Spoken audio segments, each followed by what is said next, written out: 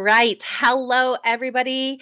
We are here for a special makeup episode of A Democrat and a Republican Walk into a Bar. It's been a busy summer coming summer thing going on here. So we haven't been able to get over to our friends at Ollie's in Cape Coral, but both Sean and I wanted to get together and have an episode so that you are informed. And I, of course, am your Democrat host, Dr. Cindy Banyai, along with Sean. I'm here with as the Republican, and it's been a busy few weeks. I actually just started summer classes at FGCU. Wings Up.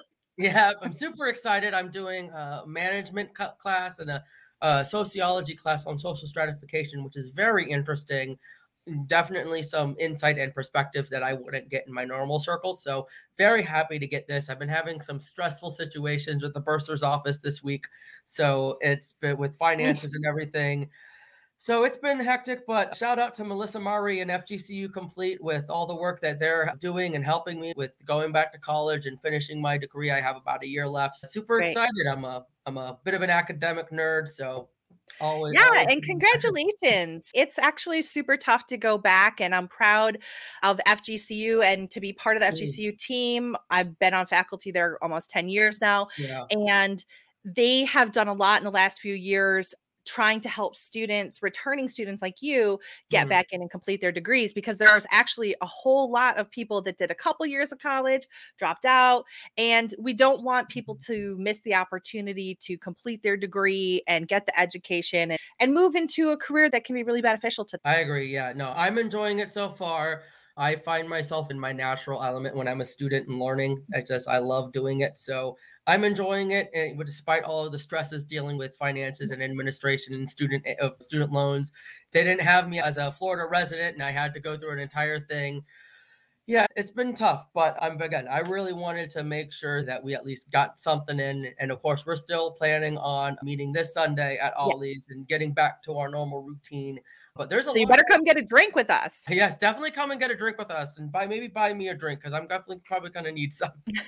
But no, it's been very stressful, but it's been a big news related few weeks, and we missed quite a bit. Just moments ago, before we got on the air, we had the debt ceiling vote. It did pass. I actually have the numbers up. I can pull them up real quick. So it was 241 to 187 is the total for in favor. The Republican vote was 189. The Republican nay vote was 29.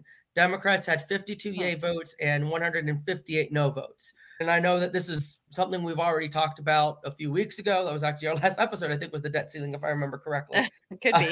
It's been too long. No, but look, I think this is a fair compromise. I think neither side really got what it wanted. Obviously, your side didn't even want to have this fight, but we did, and we didn't get everything we wanted. But I think we got a lot of good things in terms of capping the spending. And again, one of the things that I am happy to see that happen is we've suspended the debt limit. We didn't just put an arbitrary number on it. I have said in the last episode, I don't think we should have a debt ceiling. And I think there needs to be some sort of grand bargain to remove the debt ceiling permanently. I have suggested a balanced budget amendment to the Constitution as that sort of one-for-one compromise. And we talked about this last episode, the debt ceiling is relatively arbitrary and ridiculous anyway. I support the compromise. I think it's a very good compromise. Obviously, we have the Freedom Caucus that was very much against it. Yes. So, including Byron Donalds, our congressman here who came. It doesn't surprise me. And I get. No, he's Club for Growth too. He's not just Freedom Caucus. The Freedom Caucus, all of them. Mm-hmm.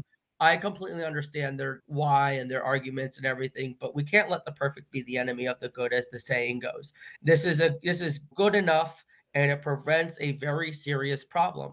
And we, as Republicans, really needed to recognize that. This is something that we need to avoid. We need to not crash the economy for political. Exactly.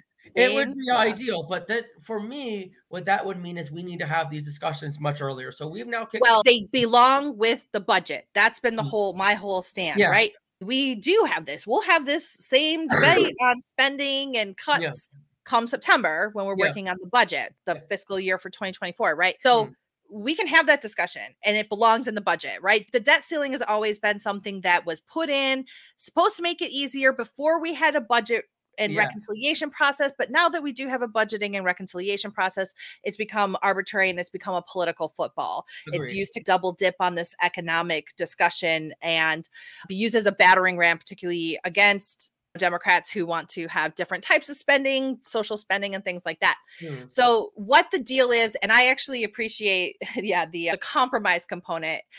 Something on NPR, was listening to the report on it this morning that they were talking about, is that the reporter said, look, there's nobody that loves this bill, and maybe that's proof that it's a good bill, that's a good compromise. And it's something similar to what I tell my students when I teach American government. I say the best solution is usually the one that nobody likes, because everybody loses something, right? And it's part and parcel of the political polarization that we have now, that we have far less like centrist bills and bipartisan. And really far less that we can agree on. Even though I would Yes. say, like with us, I would say, represent the hoi polloi of both of our parties, the general mainstream of people who, yes, we feel very strongly about our principles and values, but we also want our government to function and our government to Yeah. work and the economy to work. There is actually, I had the opportunity to watch the speeches during the debate. Al Green, who's a Democrat from Texas, talked about how in 2008, how his constituents wanted him to vote against the bank bailouts. And then after that, something had happened. And because of the no votes that were going out, the market had some issues. And his constituents were calling him saying, why did you crash the market?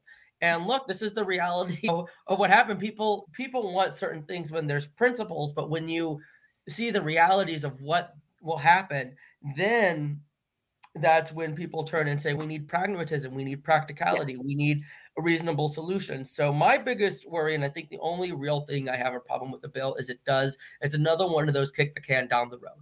And this is going to be resolved basically by a lame duck Congress and, God willing, a lame duck president, depending on who the Republican nominee is. But you're going to have basically people who are going to be leaving office making this decision.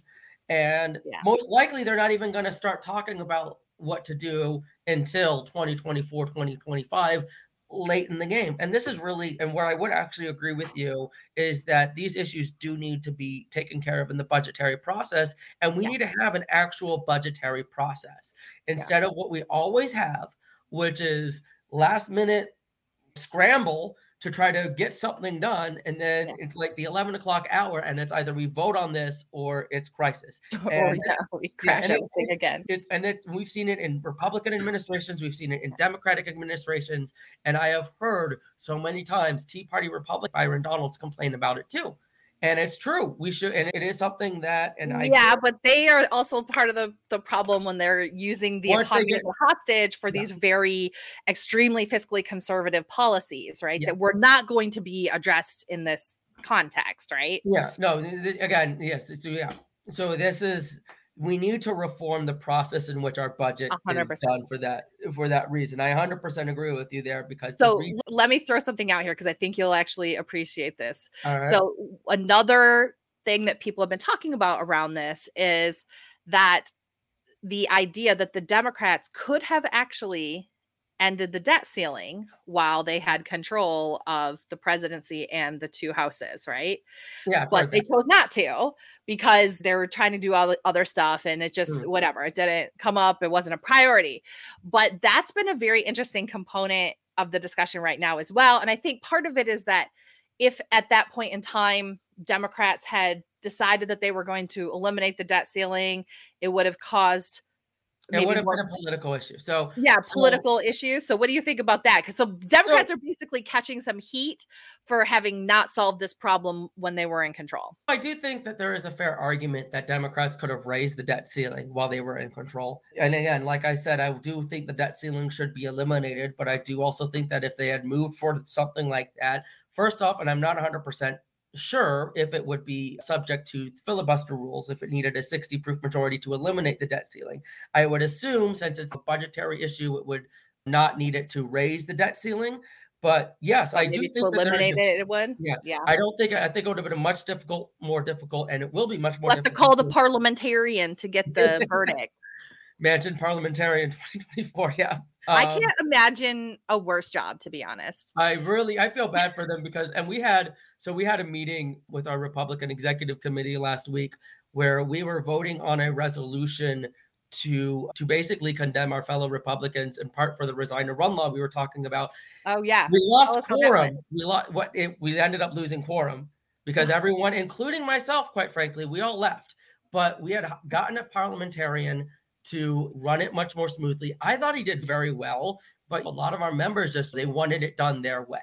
And it became, we tried to divide the resolution up, and then there was a lot of discussion there, and then everyone just decided it's taking too long, because this is what unfortunately happens in our Republican executive committee meetings: is it takes too long, there's too much debate, there's too much grandstanding from people, and then people are like, I'm not going to stay here, I'm not going to 3, 4, 5 hours in the evening. So they all left, and Okay, if it makes you feel any better, the Democratic meetings are like that too. We have a little bit less like contention than you guys have. Well, but it's like everybody wants their thing, and it's like the meetings drag on forever. Yeah. I don't feel like you guys are out there passing massive radical resolutions. Okay, no, but like it's actually much more like we're arguing over what should be put in the bylaws and whether it should be 5 versus 10. It's even more like pedantic, I guess. Oh, that's even worse. Yeah. Yeah. At least when we're arguing and debating with each other, it's about something substantive, whether or not to condemn Republicans or whether or not to secure the border. No, we're not really doing all that. It's just, should the golf tournament colors be blue and green or green and blue? Oh my God. Yeah. We have napkins or cloth. It wouldn't surprise me if we ever had to have those discussions, but we have like committees who are supposed to be handling that type of stuff. Anyway, sorry, not to. The we can criticize and pick on one another, but I guess anytime you get these kind of groups, there's always a fair amount of dysfunction. Yeah, and I will say that it's definitely, I'm hoping it's slowly starting to get better, but yeah, there's a lot of, and we're in terms of our committee now, I think we're over 300 members. So I'm serious. We're growing, at least in terms of the committees, or the precinct committee or the executive committee is pretty large. And it's even with 20 or 30% of the people, we have 100 people each time, and just everyone wants to have their voices heard. Everyone wants to. So it gets a bit dysfunctional, but it's it's a lot of people to process too. It is. But God bless the parliamentarians who do their best. The parliamentarians, if you don't know, are the ones that are like, they know like the Roberts rules and like how this is supposed to go, and if this is a point of order, or if you can debate here, is there an amendment or blah blah blah. They are like the experts of that, and they can be very helpful when it comes to these kind of nuanced things. And when we're talking at the higher level in Congress, obviously parliamentarian Congress determines the application of the agreed upon rules as to whether or not something fits into a budgetary process, which would be fast tracked and not subjected to a cloture vote, which would be filibustered, or if it would have to go through the traditional process of a 60-member cloture vote in order to get to the floor. That's why I think that raising the debt ceiling they could have done, and I agree they should have done. And I don't think they probably weren't thinking like, let's wait to hold this ball and then use it as a political football for when the Republicans take over. But I think they should have had in consideration at the time, there was the thought that we were going to take over the House, and they should have tried to avoid that situation. And you guys, your side talks about quite often being the adults in the room. That would have been being the adult in the room, ensuring that the issue wasn't something they took up or we took up when we took over. But I think that going into an election, no Democrat wanted to be seen as the one that was eliminating the cap on spending, because that's how it would be painted. That would, even if it was a raising of the debt ceiling, I think it probably would have. It would be painted like as they're trying to raise the debt ceiling before the vote, and it probably would have won us more seats, quite frankly, because you had very close seats in a lot of races. You could have seen that become a part of the political issue. We flipped maybe 1 or 2 seats. I don't know. Yeah. You're right. It would have been a political issue, but I think it is a fair criticism to say that Democrats had the opportunity to at least raise the debt ceiling early in the session, not eliminate it, but raise it so that way it wouldn't be an issue by the time Republicans came and used it as the political football that we've used it as. That we've seen today. So the government's supposed to run out of money by June 5th. The House passed the bill today. So clock is ticking, essentially. I heard that Senate Majority Leader Schumer told the Senate that they're going to be there through the weekend to get through their processes to pass this bill. I'm sure that's going to be, I'm sure it'll be fast-tracked in the Senate. It'll be on Biden's desk before the deadline, which again, we should really on both sides really demand that to stop these crisis scenarios and really work on these issues very early on, as opposed to waiting to the last minute and procrastinating and then putting us on the brink. But Congress loves to wait to the last minute. It does. Then you can use time as a wedge. Yeah.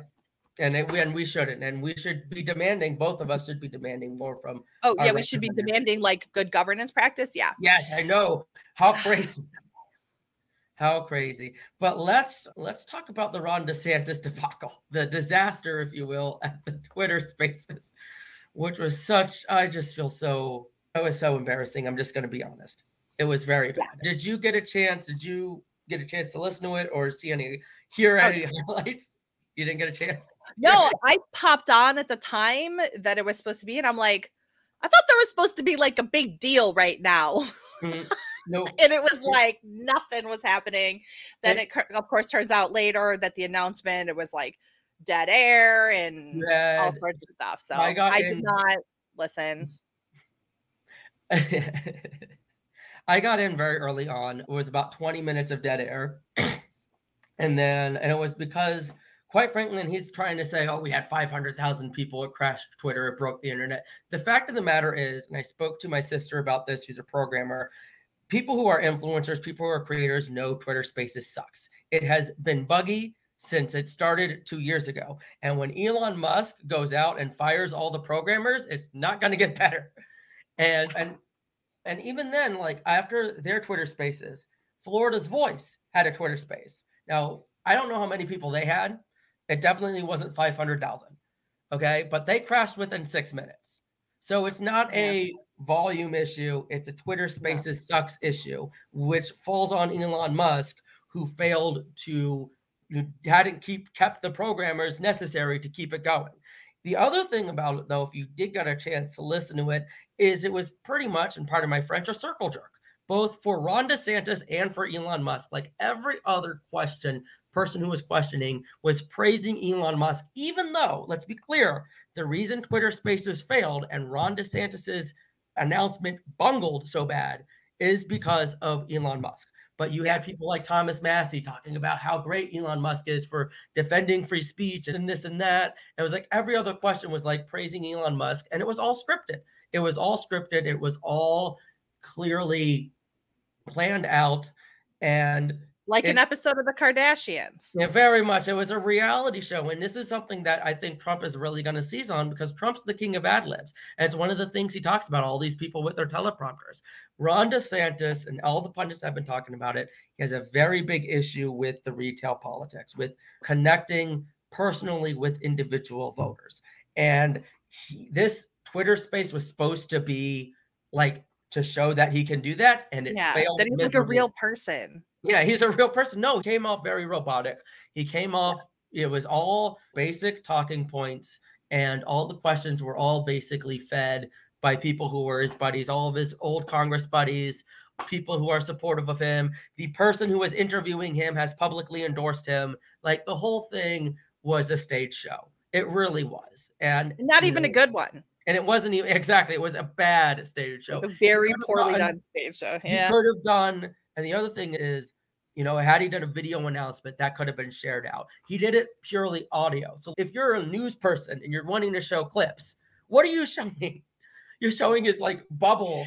I thought about that too. I did think about that because I know we had this like video, brief video commercial beforehand. But then I was like, aren't Twitter Spaces just audio? Like it is 100% audio.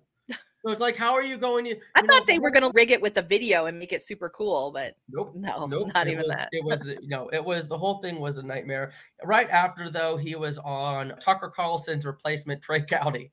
So he was on what would be Tucker Carlson's slot and did it like You a replaced him 20. with Trey Gowdy? That's It's a revolving door. temporary, Yeah. It's like a every Jeopardy few days. host Yeah, thing, right? exactly. Celebrity host. Yes, exactly. So So Trey Gowdy got in there? Trey Gowdy was in there. Brian Kilmeade's done it a few times. I don't know who else is doing it. I don't really pay attention to that time slot. I'm only in Fox News for Gutfeld. That's the only show I watch on Fox News. No, I had seen like the clips with him and Gowdy. I was just like, why is Trey, where did he come from? Trey Gowdy, after he got out of Congress, I think he was gone. doing private practice for a bit. And then he's been hosting some sort of Fox News show on Saturdays or Sundays. Oh. And he's been doing that for a few That years. does have a video so people can actually see him. Yeah. So, yeah, that was the other thing. He looks like Trey Gowdy's like, Fox News won't crash. And I'm like, yeah, which is where he probably announced them in the first place. I'm gonna refrain from like the ad hominem attacks on how he looks, but it just, every time I see him, I'm very confused, just very confused as to him. He looks like a 12-year-old who wished to be an adult boy. Yeah, something along those lines. I'm just always like, this is a very avant-garde look you have. I don't know. Anyway, I'm not gonna. I try not to delve in that, but every now and then I'm like, why? Body image, body positivity. No, right. But no, and I've actually always liked. I felt like Trey Gowdy has always been more frank and honest compared to a lot of the bigger Tea Party conservatives. And you have, quite frankly, a lot of Tea Party conservative people who don't like him anymore. They feel like he's sold out on Benghazi, which I think the exact opposite. I think I knew from the get-go during the Benghazi hearing, he'd be the only one who'd be fair about it. My biggest issue with Benghazi, when that was an issue, and it was the same with the impeachment trial and so many of these other political investigations, is people start with the conclusion that they want and work backwards. In Benghazi, they wanted Hillary Clinton to be the culprit, so they worked backwards to try to prove it. Trey Gowdy, to his credit, was like, I'm a prosecutor, I'm a guy who believes in justice, I'm going to look at all the facts, and he was the reason why the Benghazi committee basically come out with diddly squat. Even though a bunch of other Republicans were like, oh, something happened here, Trey Gowdy was fair the whole time, and he was the reason why they were able to have a fair investigation, I believe. So maybe I should stop crapping on Trey Gowdy.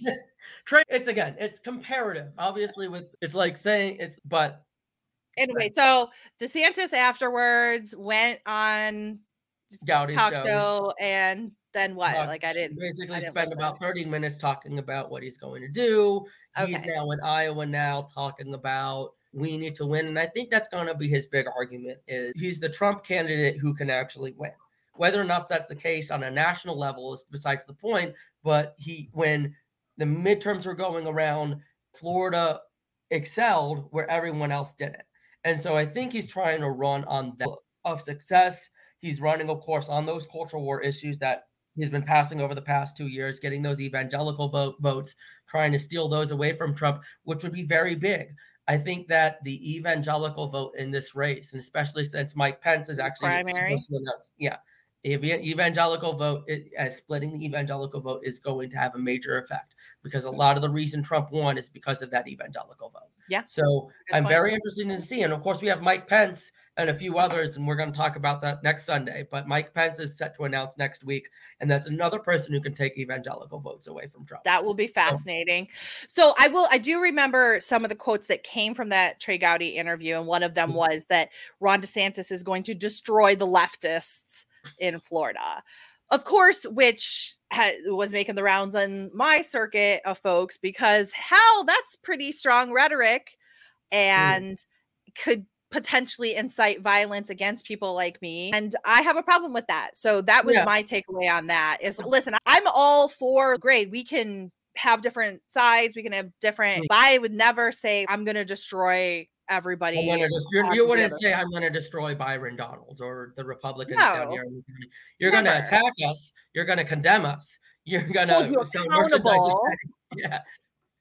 But when you start using that kind of charged rhetoric that's very related to violence, that could incite people to violence, I think you're going down a very dangerous path.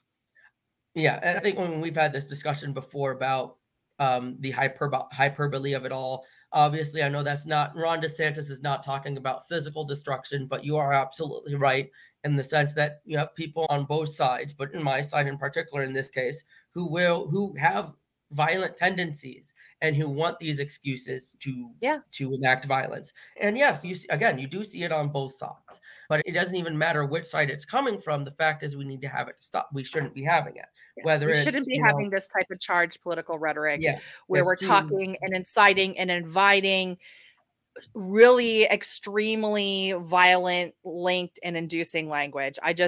It's just worrisome because I am a target. Like, No, I would yeah, be worried if I was absolutely. not a target, but like when they're talking about they're going to eliminate the Democrats, they're going to Just, destroy them. These are not like, hey, this is not like baseball talk, no, like it's where not.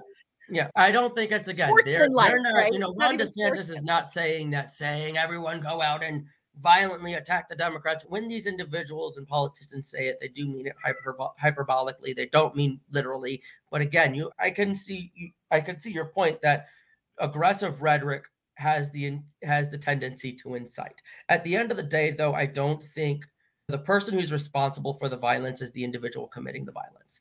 That's fair. And we can't blame Ron DeSantis just as much as we can't blame Democrats for, what was it, that Democrat that shot up that baseball game that one time. We can't blame either side for the violent tendencies of individuals because it's not always even just, oh, they're incited. Maybe that's the inciting incident is someone like Ron DeSantis saying destroy the Democrats, but there's most likely serious mental health problems going on or different other issues that So are were you the last. saying that maybe we should limit access to high-powered Oh weapons? no, absolutely not. No, but I am definitely saying we Maybe need. to keep like these people who might be on edge away from committing Well, violence? I will say anyone who is emotionally unstable, I will agree that we need to keep guns out of the hands of them. And that needs to be done through due process of the law, through a court of law, not through the way it's usually done, where it's like a doctor signs off on it. And that's not due process. But if there's a due process with a court of law to take people who are violent because of mental health problems, to take that away from them, I am all for So that. you would support red flag laws if there was like a warrant? If there was a warrant, actually, yes. If there was a warrant and the I will individual keep had the that. ability to go into court, yes, Keep I that would in my support it. mind. Yeah, yeah. No, I'm okay with that. Generally, no, though. What I would oppose red flag laws is if someone can call in and say this person's a danger to themselves, and then they can take away their guns. No, Yeah, I that mean, I let's would. not make it the Baker Act, okay? Yeah, exactly. And that's not me. Yeah. The Baker Act is in itself, as someone who's been Baker Acted down here in Florida more times than once, it at itself needs massive reforms on how that's being done. 100%. And Yeah. so that's, yeah, It's a topic for another day, though. that is a topic for another day. I do think my grandparents are going to be here soon, but that was the two main And things. I I gotta just go pick up kids. So there we you are. got to It's a pick up good perfect. So we'll rendezvous next Sunday at Ollie's at our same time and place. I know that I'm sure there's going to be more news between now and then that we're going to talk about. Oh, for So, sure. so I'm very glad again that we got a chance to do this, and we'll be back to our normal regular schedule, guys, this upcoming Sunday, unless there's some force majeure that stops us. But Not. So otherwise, yep. So we'll meet drinks up at 4 p.m. at Ollie's Records and Beer in Cape Coral. Live show starts at 4:30. We invite you to come have a drink, stay for the live show, and then you can, I don't know, shout, throw beer cans at us during the show. No, don't do that. If you're like there and you say something, we'll respond. yeah, well, And you can come have a conversation with us afterwards. We are trying to build a community around this. yeah. And this has been a Democrat and a Republican walk into a bar, a Hey, special update edition. you And could I am say a Democrat and Democrat. a Republican walk into their bedrooms. Walk into, the You'll desk. walk into our individual rooms. All right. All right. I'm your I'll see you Democratic Sunday. host, Dr. Cindy Banyai, and I am Sean Hartman, the Republican, and Cindy, I'll see you this Sunday. yep, and tune into everything that we have at Big Mouth Media at bigmouthmediafl.com. You can get a subscription to this show for $4.99 a month or $49.99 a year, or you can get everything that we have to offer from Big Mouth Media for $19.99 a month. And we sure hope that you do so you can support independent media like this in this time of just fascinating news and politics. All right, we'll see you next time. We're definitely some of the best insights you're going to get. That's for sure. All right, have a great day. Bye-bye. Have a good day.